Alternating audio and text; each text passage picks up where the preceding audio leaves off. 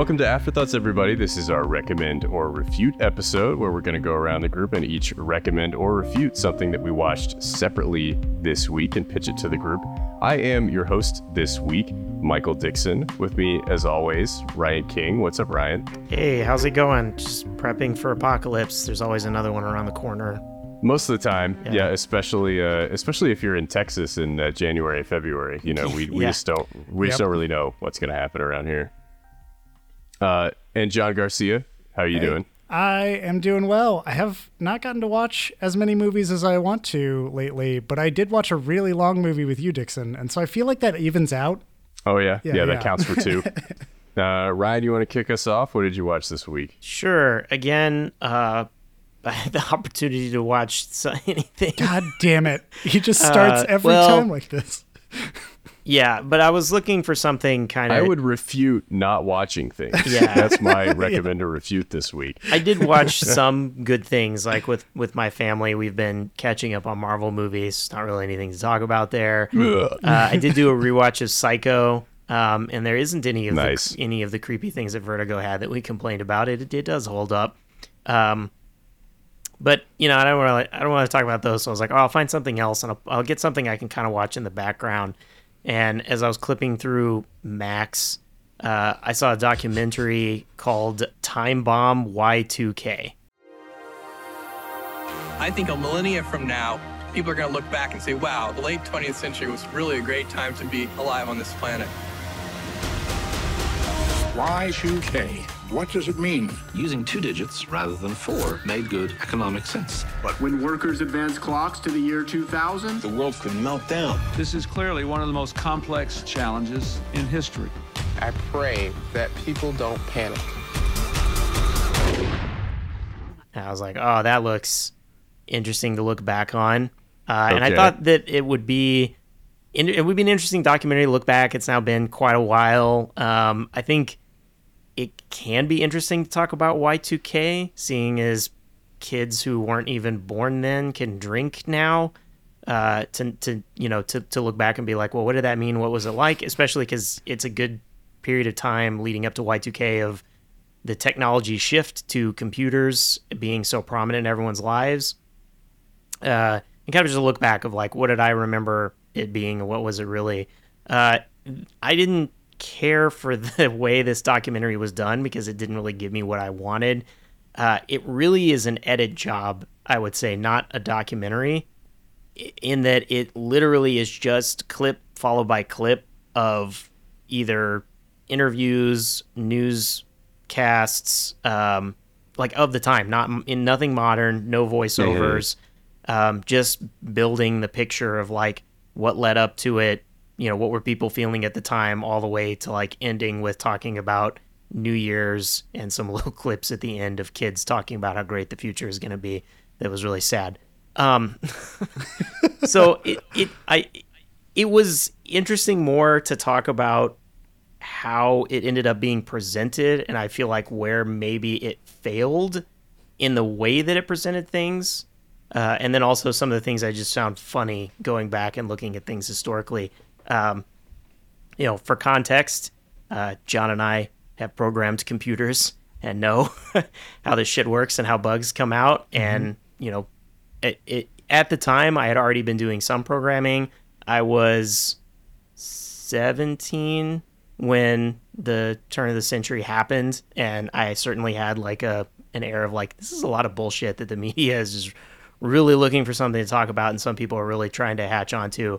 And like there were bugs that came up afterwards that weren't a big deal, but everyone was like really convinced, and the media, really I think added to the fire. And the documentary does shows that of like people saying that planes are going to fall out of the air and that nuclear meltdowns are going to happen and bombs are going to be fired and all this stuff because the computer thinks it's a 1900. I don't know why.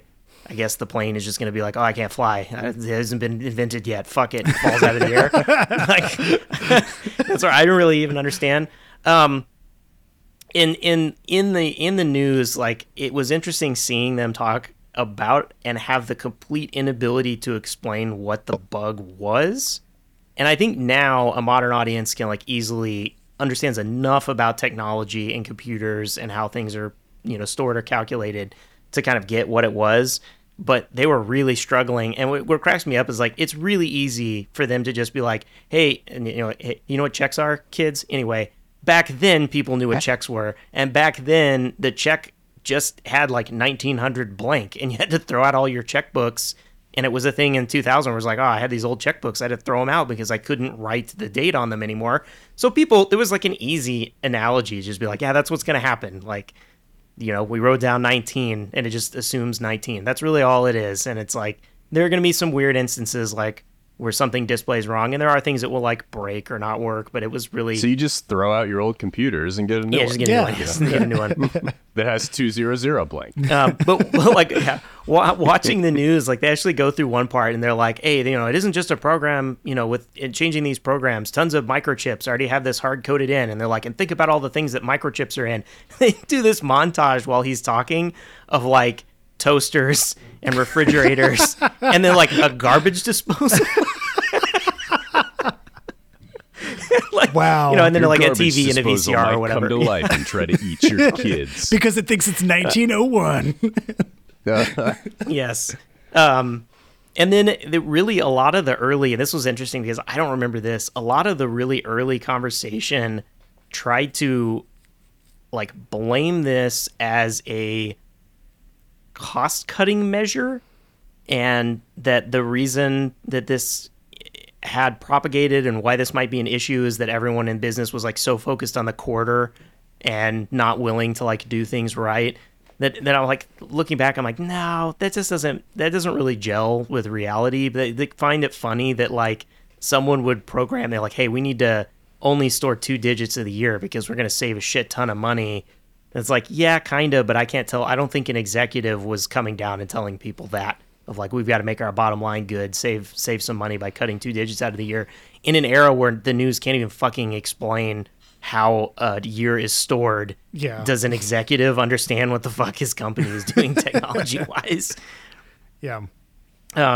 So it did present kind of two people that I hadn't really known at the time that I really wish, this is where like from a documentary standpoint, it had gone and followed up on these people if they could get interviews or information about them later, try to recontextualize some of the things versus like what was said at the time to then put it back like later and be like, okay, well, let's see what happened. One of them is Peter Yeager, who I guess was pretty instrumental in getting the, banging the drum, I guess, early as 1993 about the potential of Y2K bug, which I now see is always called the year 2000 problem. It was not what we called it back then. So that sounds wrong to me, the year 2000 problem. And he made a ton of fucking money off of it.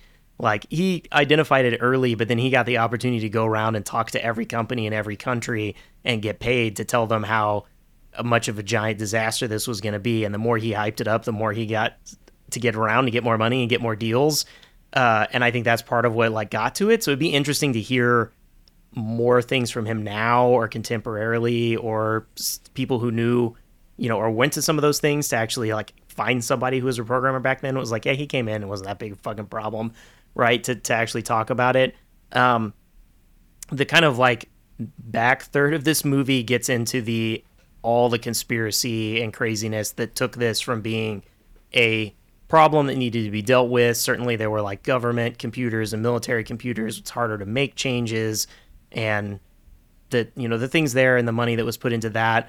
But then the media really grabbed onto, and a lot of people grabbed onto this like disaster prepping for when the lights turned out and everything went to shit, being prepared. And they had some interviews with people back then who were like, oh, I'm done. I sold everything. I'm out here raising chickens. Like, y'all are fucked. That I was like, man, I'd like to hear from those people now. Like, what happened? Like, when did it set in? Like, that's what I would like. Was it January 2nd? Was it like February? Was it 2001? Like, when did you have to go back to the grid? I would like to know. Never. They never set in. Those people are still out there. They never living heard off about their it. chickens. Yes. They're committing harakiri. Yeah, right. They talked about one guy who I guess was part of the group that was the fallout from Ruby Ridge, and also got really obsessed with the Oklahoma City bombing. And then he really hyped up like, this is it, disaster prepping and all this stuff about it. And then I saw that like his group like pretty much disbanded. Like he tried to then hype up the 2007 market crash, but then they had already really like fallen apart after nothing fucking happened on Y2K.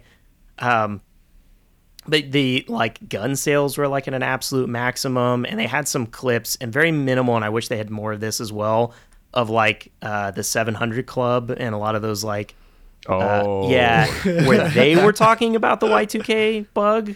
And that was really interesting and that kind of caught me where I was like, I didn't think about it. I think about it now, but I wasn't thinking about it then of like, was Pat Robertson predicting the rapture? Yeah, immediately. Right. Oh, incredible. And, you know, I thought they're talking about it and I was like, someone was like, oh, how can I sell guns off of this? Right. Was one thing, but literally in the part where they're talking about it and its religious implications, one of the people says, how is this connected to Jesus's return? Oh my god. And I was like, that's it. That's like the question that like everything comes along that's like a big thing, and someone's sitting there and it's like, how can I sell guns off of this, or how is this related to Jesus's return? Like those are the first two questions that come to their mind.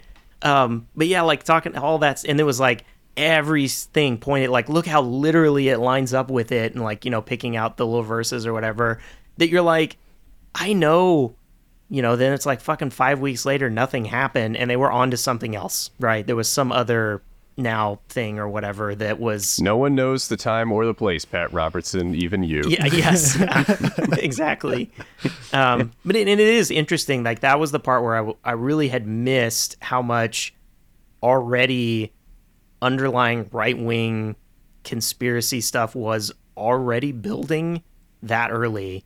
And there are mentions in the news where they're talking about the Y2K problem, and in the background they're like, oh, and Vladimir Putin, and you're like, because that was like, he was sort of just starting to be a thing, and they talk about Osama bin Laden and potential terrorist threats in 2000, and like the underlying things, and I'm like, man, everybody was really focused on the wrong things here to be so obsessed with this potential computer failure that was going to be the end of everything, and missing like these real problems we could have actually made some progress on back then, that just were under the radar of like other news on the side.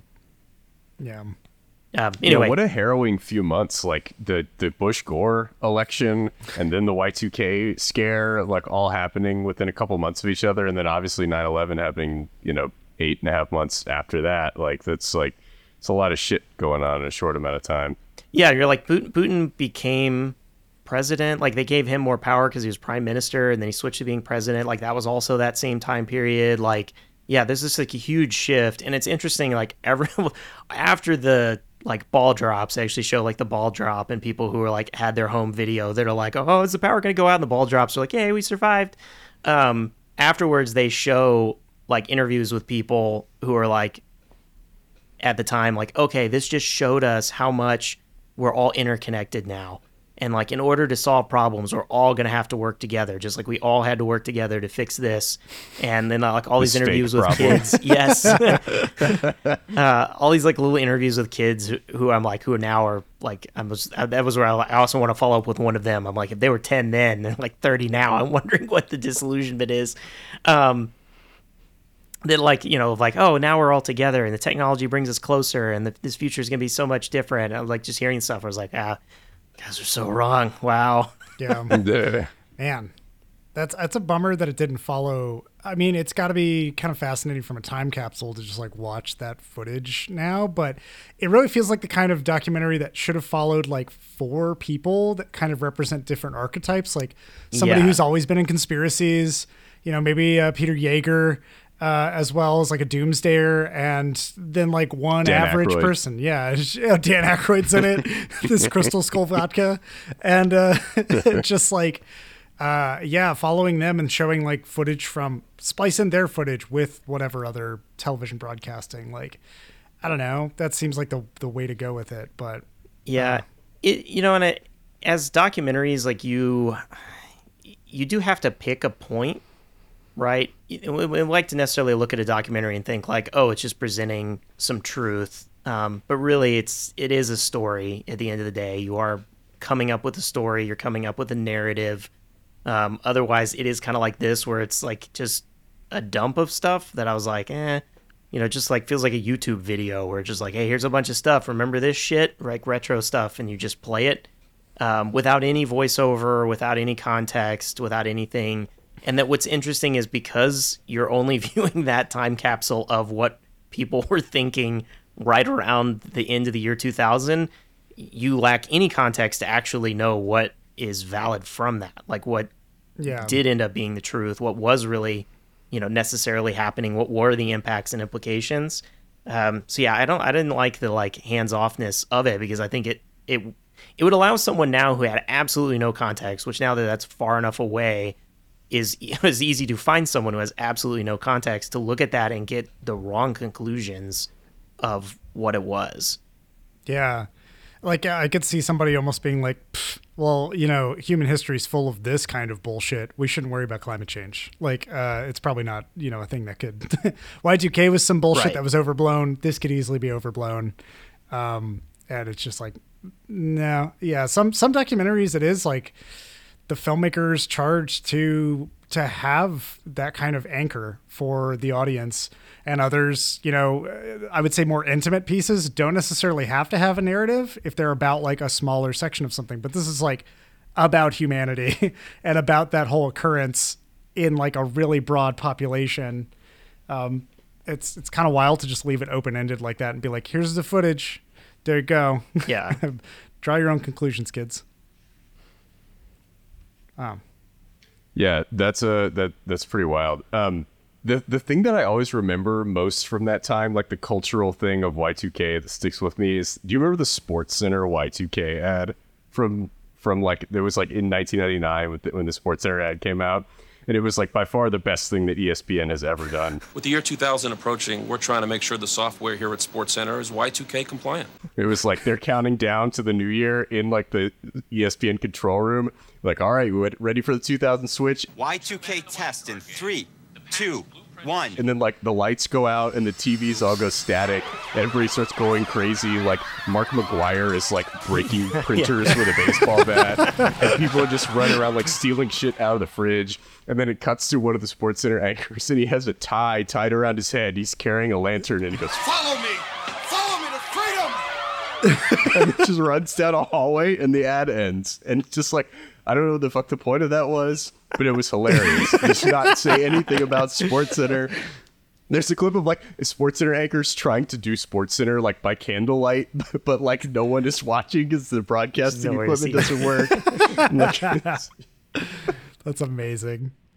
It did really make me wonder about, especially because presenting it now, I was like kind of just wondering like why. It's a documentary. It did feel like it ended up being like a money grab. It's like someone approved it and then they're like, cool, we'll just edit shit together and then we don't have to do anything else. Like, we made a documentary I kind of was like, it might be interesting to actually have something to actually talk about Y2K and contextualize it. That topic is primed to be put up against, discussions of the singularity and, the evolution of AI, or what we right now is called AI, and sort of like that, and like tech as a problem, like the evolution of tech and the constant advancement of tech and like the problems that it poses and the fake scares that it conjures and feeds into with the media. Like, I don't know, there's clearly trends and patterns where it's like for a while the metaverse was big hot fucking shit and now it's actual hot fucking shit. Like, it's just it sucks. and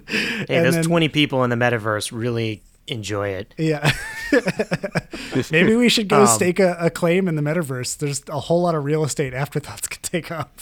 Yeah. Hey. No, I agree with all the like hype and scare around AI right now. It could be interesting to contextualize it against the time period of the late 90s in particular, not necessarily just Y2K, but the increase in internet and computers in general was huge and a big change. And a lot of people were scared, not just the Y2K, just scared in general. And they had a few clips where they did touch a bit on like the newness of the world of computers and how it was going to become all of this to you and in your life. Again, some of which were like comically wrong, and misunderstandings of like how code works or what computers are going to do, what computer chips are in. But they did have like a couple clips with Grace Hopper And she was talking about like original bugs and her first work on like the really early computers. And she explicitly said kind of what you're saying of like, people were terrified of phones, that they were going to destroy everything. She was like, they were terrified of books. Like every new piece of technology, everyone suddenly jumps up and says, this is going to be the end of it all. And she's like, yeah, people are just scared of it because it's new. And as they, we begin to adopt it and use it, like, yes, it can be good. Yes, it can be bad. But like just immediately gut reaction of terror is wrong. I think that style of documentary where it's mostly editing can be an interesting approach. It sounds like it was a bit lacking in this case, but I think a lot of times if you have too much voiceover and interviews, it can kind of feel a little bit too crafted. And sometimes if you're just editing things from the time, it can feel more real and less editorialized. And obviously, like if you're making a documentary, you are putting your own stamp on it and choosing the clips that are being shown. But I do feel like sometimes documentaries can suffer from, they just like do the standard documentary format that every documentary does, or like every mediocre documentary where it's like we interview people, we show clips, there's lots of talking heads, and it is what it is. And there's not a lot of creative filmmaking involved. And I feel like that's kind of a cop-out for documentaries. Like you can still make an interesting creative movie that is doing new things that, doesn't have to follow the documentary formula. And, just foregoing narration isn't necessarily like, something new or different. But I do think sometimes when I see a documentary like that, it's kind of refreshing to pull away from the traditional format. But it does sound like some context would have been very helpful in this situation. Yeah, I think it's the difficulty of framing it around Y2K in particular that there was so... maybe I'm being super opinionated, but I feel like there was so little actual understanding at the time. Right. That is what's part of the problem, that going back and showing it and not talking about the fact that the hype is because there was so little information and such misinformation, a little understanding kind of misses it. If you were framing like, we're just going to talk about technology growth, like we're not going to call it Y2K bomb, we're just going to talk about the technology growth and change at the turn of the century, then you include Y2K as part of it, but you just show more about like, hey, remember Micro Center, remember Circuit City, like you kind of just give the like, this is what it used to be, and they have some shots that are kind of like that, but it presented itself as giving you everything about Y2K, but it ended up being like, it was a snapshot of time, which is interesting, but and it's like, because it didn't give me anything else other than a title and then throw me into it, I am kind of reaching my own conclusion about what it is, which I think is the other problem, is like you should at least hand me a little bit of like, here's what we were trying to do. Yeah, no, I think that makes sense in this case. Cool. So it sounds like this is a refute from you, Ryan? Yeah, it's a refute. Yeah. Okay. I'll let you know if I find something actually a Y2K. Yeah, it sounds like I need to look. There's a lot of information to mine there to create a pretty interesting documentary, but hopefully we'll see one of those at some point. John, what did you watch this week? Well, speaking of kind of the doomsdayers and apocalyptic stuff, I watched two things that are technically about that. One of them was downsizing, which Dixon, you had kind of warned against doing, but Sasha saw the Netflix thing for it and really wanted to. I liked it. I actually liked it. It was, interesting. Not my favorite Alexander Payne, but there it was. But I don't really want to talk about that one. I want to talk about something that kind of surprised me. Because I think a few months back I had, mentioned to y'all that I had watched this, at least the first episode of it. So I'm bringing a TV show. I had subscribed to Peacock so that I could watch The Holdovers. And now I have a month of Peacock that I have to do something with, which what the fuck is on that actual streaming service that I care about? Not much. So I started looking around and I was like, well, a few months back, I watched like one episode of Twisted Metal. 20 years ago, the world fell to shit. Cities put up walls to protect themselves and threw the criminals out so they could fight over what was left. But there are humble motherfuckers like me delivering cargo from one walled city to another. And that's where the cars and guns come in. Give me the package, milkman! You have no idea what's out east. Even the people trying to bring the law back are dangerous. This is our land. These are our roads. And they're gonna have to go through Vegas. I want to hire you. Pick up a package, bring it back. I can make your every wish come true. So, John, what do you wish for? Toilet paper. 2-ply. I think I can do better. 3-ply? And I decided I'm just going to go back and watch the rest of Twisted Metal, and I'll just make that, hey, I paid for Peacock to watch the holdovers in Twisted Metal. Good enough for me. Twisted Metal is a show based on a PlayStation game, PlayStation 1 and beyond, just kind of like one of the staple franchises that I remember selling that console back in the 90s. And it's all about, there was like a period of time where a lot of games were just about cars with guns and or vehicles with guns fighting other vehicles with guns, because we're a big car culture, and that's fucking rad. We're also a big gun culture, so you put them together and you get like the peanut butter and chocolate of violence and adrenaline. And Twisted Metal had all these fucking wild characters, or some dude who has giant wheels for arms or some shit, and a clown that drives a fucking ice cream truck named Sweet Tooth who fucking fires missiles and whatever else. I remember seeing stories about like, oh, this Peacock is adapting Twisted Metal and it's going to be a show. And I was like, how do you fucking do that for a battle royale about cars with guns? Like, I just don't see there being any room for cool storytelling. John hasn't seen Death Race, clearly. I haven't seen Death Race. That's right. But like, especially for that game, I was just like, it's all so weird, and I don't know really how well it's going to be pulled off. And then Anthony Mackie was announced as being like the lead for it. And I have nothing against Anthony Mackie. He's fun in what he's in, but I was just kind of like, I don't know if this is going to work. I don't really know who Anthony Mackie's playing or what this is, but I watched one episode of it a month or two ago, and I ended up like really liking it. Like, the car stunts were cool. The car fights had cool choreography to them. Like, the first episode has kind of this race through an abandoned mall, and there's explosions and all this other shit going on, and people just getting completely shredded, super gory. And that it sets the stage for it. So the whole premise of the show is that we follow a character played by Anthony Mackie named John Doe. He doesn't remember who he is, where he's from. He lives in this apocalyptic version of the United States, in which like cities have become sanctuary cities. They like built giant walls to keep everybody out. The streets are riddled with like Mad Max-esque raiders and psychopaths and all these other characters that are just out there fucking around in cars in a different way.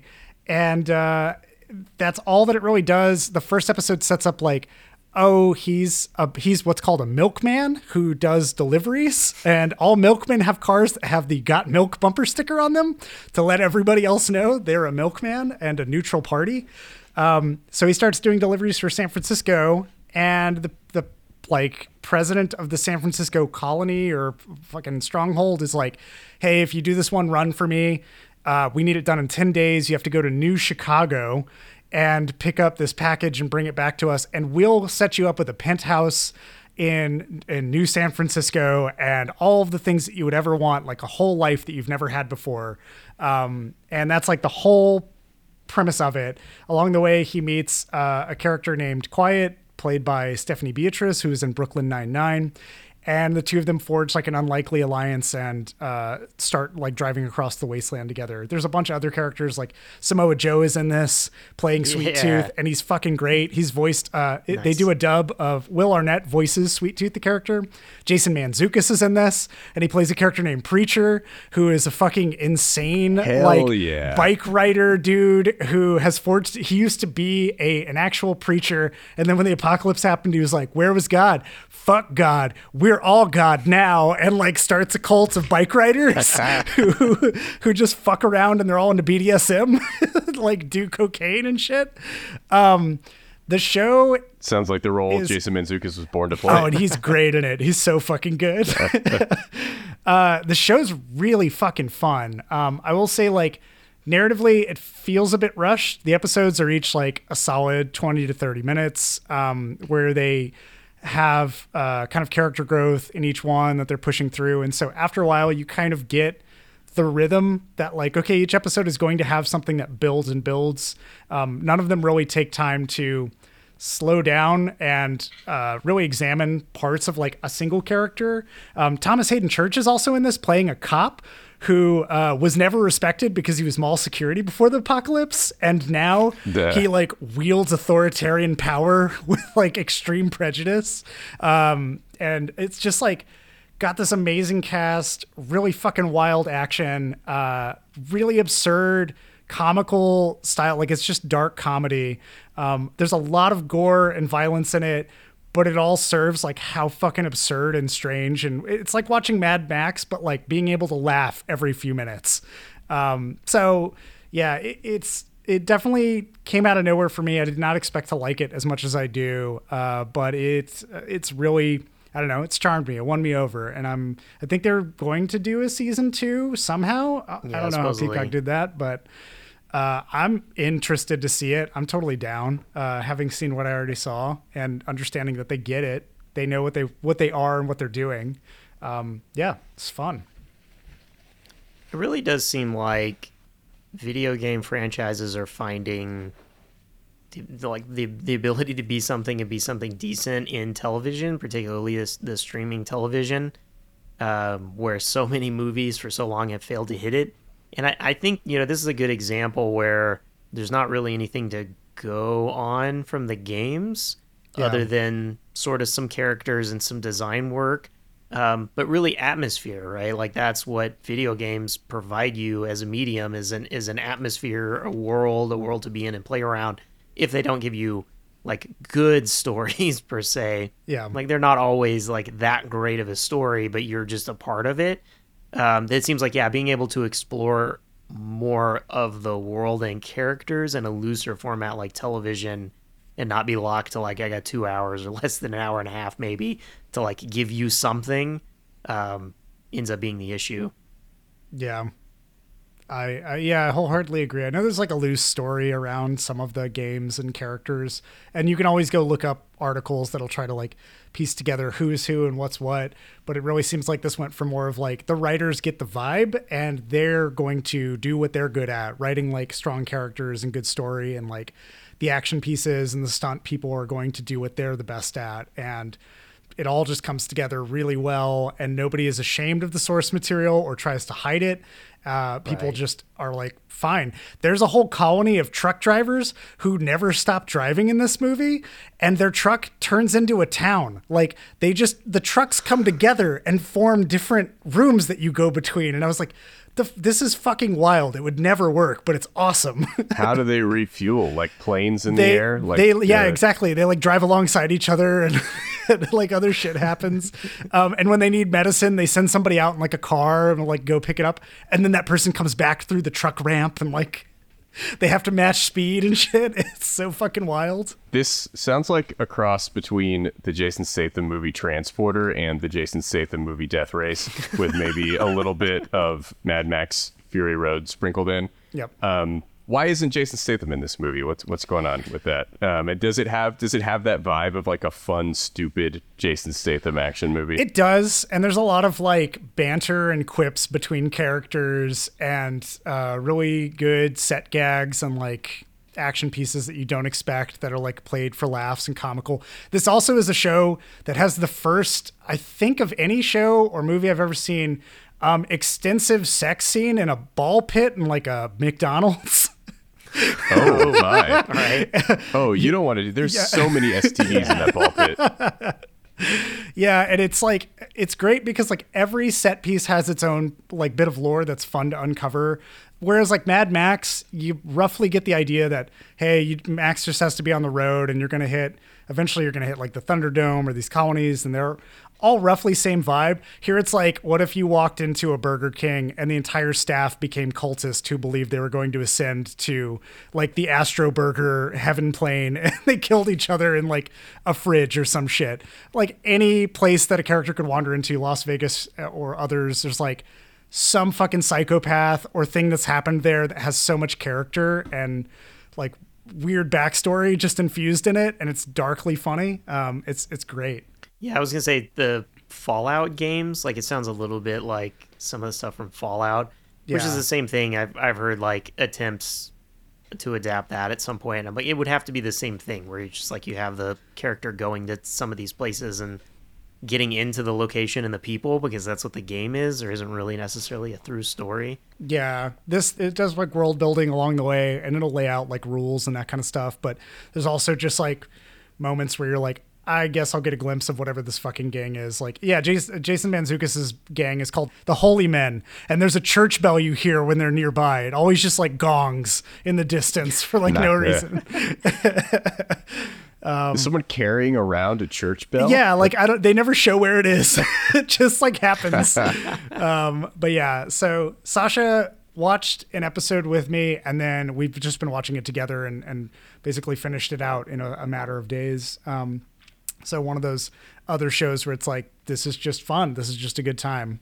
It's interesting, like, that would get adapted, as we're talking about. Like, it's sort of like Sony always struggled to have a face for their consoles the way that Nintendo has Mario. Nintendo easily had with Mario, and Sega managed to get relatively quickly with Sonic. Sony kind of never ended up getting one. Yeah. But Sony over the years has created a lot of first-party, very recognizable Sony things. And honestly, Twisted Metal, there are a lot of games. Like, there are like 7 or 8 games or something, I think, in the Twisted Metal franchise. And it's recognizable, mainly the clown. But like, it was always out there. In their Sony like cross games where they did cross play with different franchises, they would throw Twisted Metal in there usually. And so I think that it looked like they're trying to tap into that. Like, all right, what else do we have in the old back catalog of Sony to make into a TV show or a movie? And then just pick this and ran with it. Kind of like Sony doesn't have a strong streaming partner, so I guess like they're just, which is weird because they have their own streaming services, but they just don't. Like, they have Crackle and like, or they had Crackle. They just don't really use those. I don't know what the fuck that is. Didn't they have? I don't remember. They had some other stuff. I almost forgot that Crackle ever existed. Like, that was a thing in 2012. Crackle had a moment and then disappeared, and nobody ever thought about it how again. a streaming service ends, not with a bang, but with a crackle. Yes. No. They had got them. They had PS View. They had their own like television thing that they could have used to put something, but they barely even told anyone what that was or how to use it if you didn't have a PlayStation. It's like Sony's kind of always been strange with their properties. And now they're milking Spider-Man by proxy, and it's like just going to keep milking Spider-Man forever. That's all they get to do. All right, so that's a recommend for Twisted Metal. Yeah. Well, Dixon, what do you got? Bring us home. Yeah, so I am going to talk about a 4-hour documentary that John and I watched at Austin Film Society a few days ago.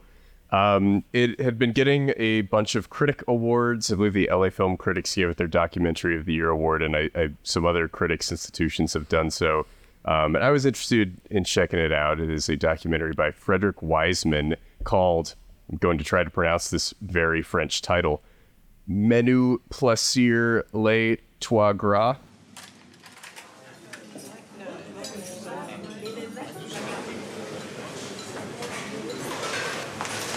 Enfants, hein? César, Léo, Marion.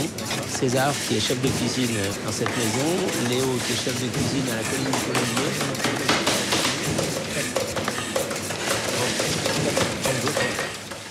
Colombier. That's my best guess. That's Paris, Texas pronunciation right there. Yeah. Hey. Menus-Plaisirs les Troisgros. Anyway, we'll dub in the actual pronunciation of this documentary. Menus-Plaisirs les Troisgros. But Frederick Wiseman is 93 years old, and he has been making documentaries since 1967. Titty Cup Follies was his first movie that he made, and he's become famous among like film and documentary nerds for making very immersive documentaries, some of them very long, where he just kind of ingratiates himself into a community or a system and turns the camera on to the point where people kind of forget that he's there. And you get these really interesting kind of stories that explain how systems work.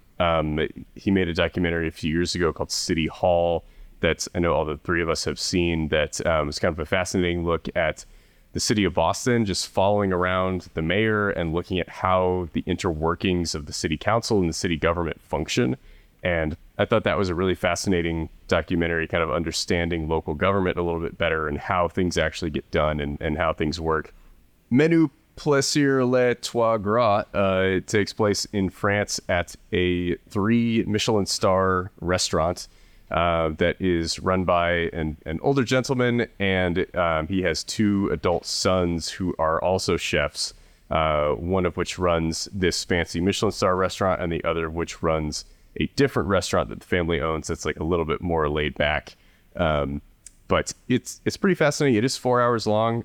So, sitting through it in one sitting is a lot. It's produced by PBS, so I'm wondering if it's going to be available for free at some point to watch at your leisure and to break it up into chunks. Pretty much all of his stuff is on PBS. Yeah, they've been great about sponsoring his work. So you can go back and watch a lot of stuff, which is pretty cool. But I was talking to the lady friend about this, and I was like, I think you would like this, but there's no way you would sit down for the whole thing. So it'll probably be available through PBS at some point, and you can watch it in 3 or 4 sittings. But it's really interesting. So it starts out following the head chef and his 2 sons, and they're kind of talking through how they're planning the menus for the day. And it's interesting to see just like people who are really good at what they do sitting down and getting into little arguments about like whether almonds should or should not be included in the sauce for a particular dish, and the reasons why, and like what the almonds are doing to the flavor, and whether it's making the flavor too complicated or it's balancing it out appropriately, and kind of getting into little details like that are explained enough to the point where you can kind of understand, but it's 2 experts talking to each other, so you're kind of having to infer things as the movie goes on. But it's kind of following a couple days over the course of these 2 restaurants, and you see a lot of the planning, thinking about, okay, who's coming to the restaurant tonight, who is a like VIP, who is not, how do we like make sure that we are catering to all of the dietary needs of all the customers that are coming in, and then the chefs sitting down and designing the menu for that day and making, kind of figuring out as they go, making test batches to get it right before people actually come in. The chef will come in and try something and be like, no, needs more salt, or you fucked this up, you got to change this and that. All of the effort that goes into very precise plate presentation and all of these things were kind of fascinating. And then we spend a lot of time out at the suppliers for the restaurant too. Like we go to a cattle farm and learn about how this cattle rancher thinks he makes the best beef there is because he does it in a very specific way, and rotates the cows along the grass in a specific form to where they're always getting the best food. And we go to a cheese cave for 20 minutes where we just talk about cheese aging and how that works, and how they're then sourcing that from there to the restaurant. And it's interesting to see kind of all the pieces come together, and then when the guests show up, seeing what they order, how the waiters interact with the guests, how the waiters interact with the kitchen staff to get the food out to the guests, appropriately and on time, meeting all of the dietary restrictions, all of that. It's obviously, a restaurant is obviously a very complex system. There's a lot of moving parts, and especially at a place that's like a snooty Michelin star French restaurant, like they have to abide by a lot of pomp and circumstance, and there's a lot of things that have to go right in order to maintain the air that they are trying to put on. So I thought it was a really interesting analysis of how all of that works. Wiseman's documentaries, there are no interviews, kind of like I was talking earlier, Ryan, we were talking about the Y2K documentary. It's just you're in it. There's no introduction. You just start out and you're there, and you kind of have to pick things up as you go and pick up context as you move along. And I was telling John, like, there's some information that was given to us later in the movie that's like, well, that would have been helpful to maybe have earlier in the movie, but it's just kind of you're on this ride and you're learning as you're going and discovering more about how this ecosystem works and how it all comes together. So I thought it was really interesting.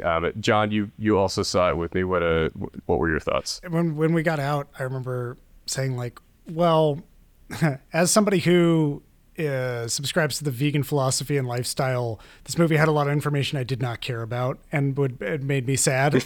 But at the same time, there was a lot that was like, I could understand the amount of technical detail that goes into it. And I could appreciate it for it's it had an unbiased eye when it came to it. Like, I know that the cinematography and lineup of certain shots is meant to convey just how beautiful the food is, how beautiful the location is, like all of the effort and time that's put into these dishes to make the food an art form.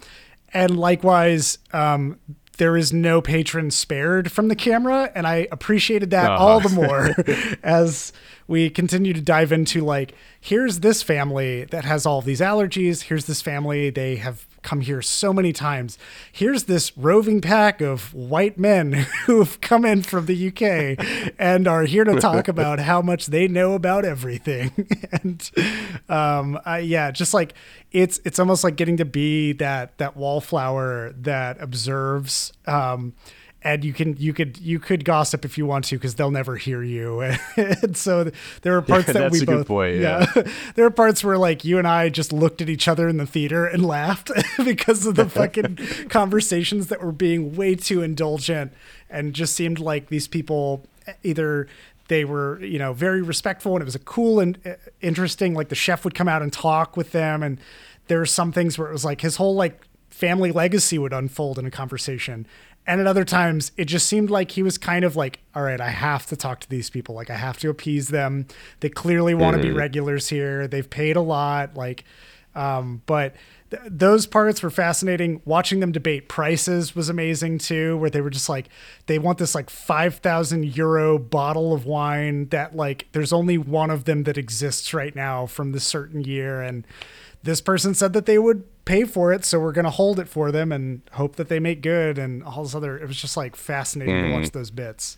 Learning about cheese mold, I was like, cool, I don't have to eat cheese anymore. Anyway. Oh, that was so gross. Like, the concept of cheese disgusts me. Like, I will eat it, but if I think about it too much, I'm like, no, I can't eat this. It's just like milk that has gone horribly wrong, and like, the guy's talking about how, like, well, if a cheese is like producing good mold, we'll scrape the mold off of this cheese and smear it onto some other cheese so that cheese molds properly. I'm like, oh God. It's like the old method of vaccinations. Most disgusting thing I've ever heard. Except it's like for the intent of spreading it. If one kid gets a good case of chicken pox, you send him hang out with all the other kids. Oh boy, now we got a stew going. I watched the thing the other day that talked about how the Swiss government regulates Swiss cheese, and they found out that they've had to go back and add dust purposely into the process of making Swiss cheese, because otherwise the holes won't form. And then they're like, all the processing and cleanliness of everything was like eliminating the holes in Swiss cheese, so they went back and they add dust in now as part of the process. Can't they just punch holes out of the cheese? I don't understand. I get the natural forming part, but geez.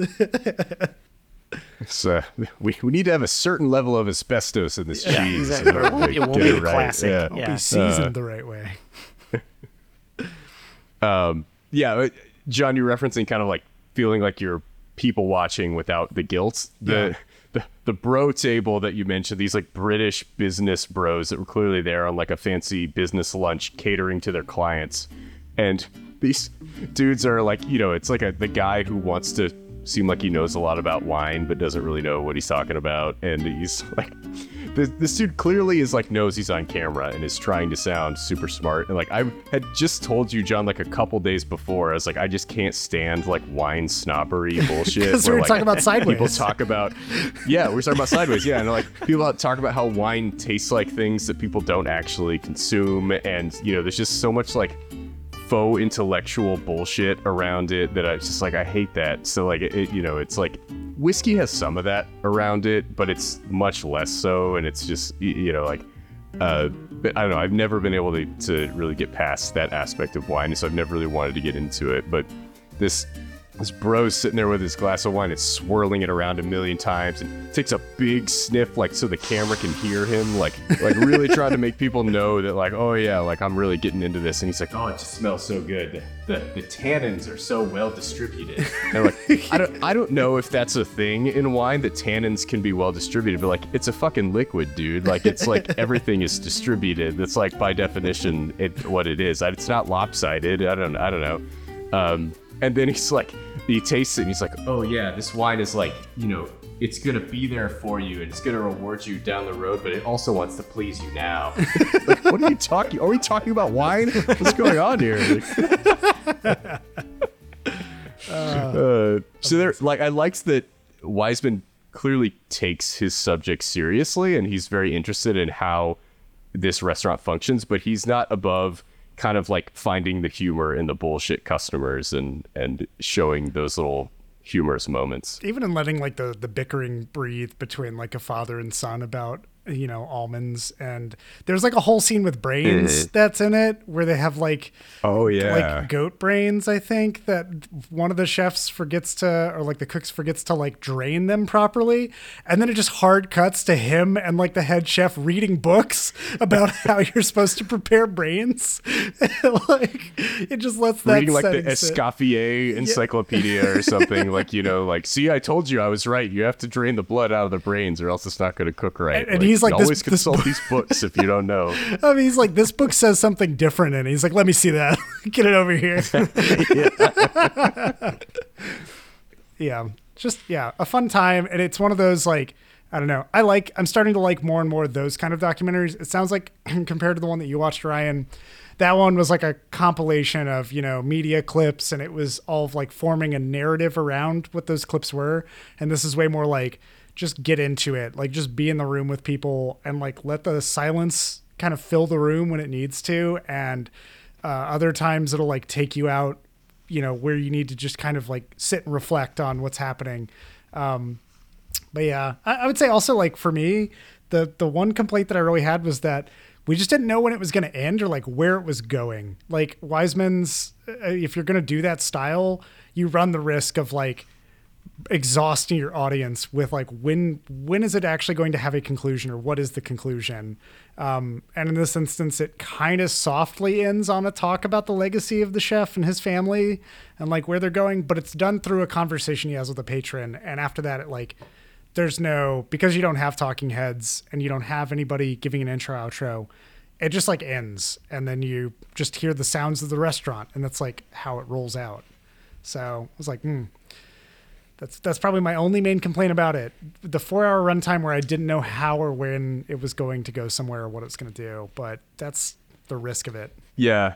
And I mentioned to you, John, after we watched it, I was like, I felt like the first half had kind of a clear narrative it was developing where it's like, you see the chefs planning the day, you see them go out to the suppliers and talk to them, you see them come back and talk to their sous chefs and plan out the meals. Then the guests start to show up and you see all of that. And then it cuts to their other restaurant and you see kind of like them serving their meals. And then all of a sudden we're back to suppliers again, right? Like we're at the Cheese Cave for 20 minutes. I'm like, wait a minute. Like, and then we kind of do some more supplier stuff and then we go back to the restaurant and we have like another batch of guests come. And it felt like a bit disjointed in the second half. I still think it was very well done and very interesting, but I kind of liked the day in the life feel that the first half plus of the movie had. And then the rest of the way I was like, I'm not really sure where this is going and if it's, when we're getting close to our conclusion here. Yeah. What would you want to see from Wiseman? He's done politics, schools. I know this one. Like a restaurant. Yeah. What would be the like documentary of like you just get dropped in that you would want to see? I told Dixon the CIA. Yeah, I told Dixon that I wanted him to embed with the mafia. Like that'd be cool to see. Oh, wow. Tomato. Yeah, John. Yeah. Pick your poison. They're all the same. But yeah, I feel like that would be cool just to have him. I mean, not cool, but it would be an interesting look. And one of those things that like, that's when Frederick Wiseman goes to work for Vice when he's 103 or whatever. Like PBS stops funding his productions. It'll never happen. Yeah, I mean, he's still going strong at 93 years old. I don't know how he keeps making these 4-hour documentaries.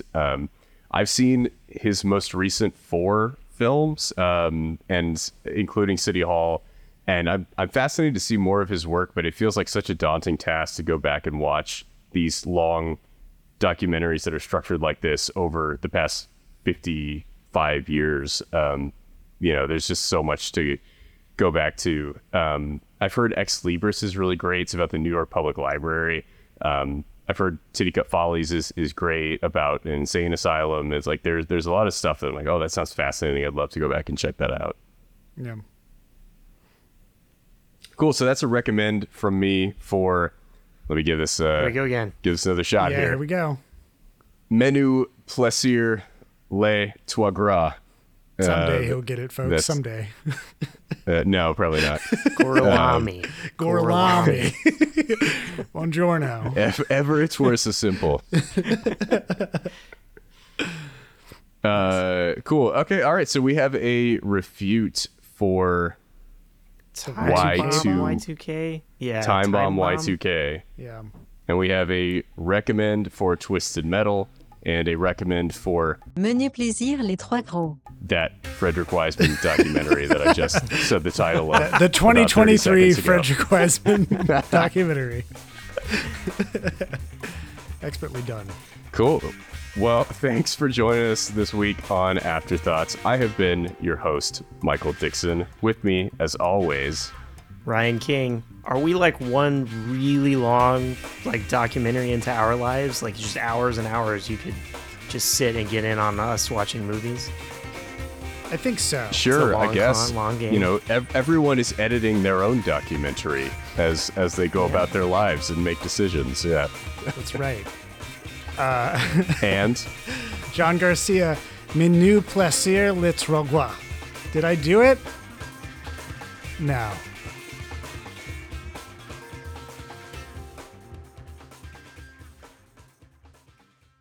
Hey there, movie buffs, TV toughs, and all listeners in between.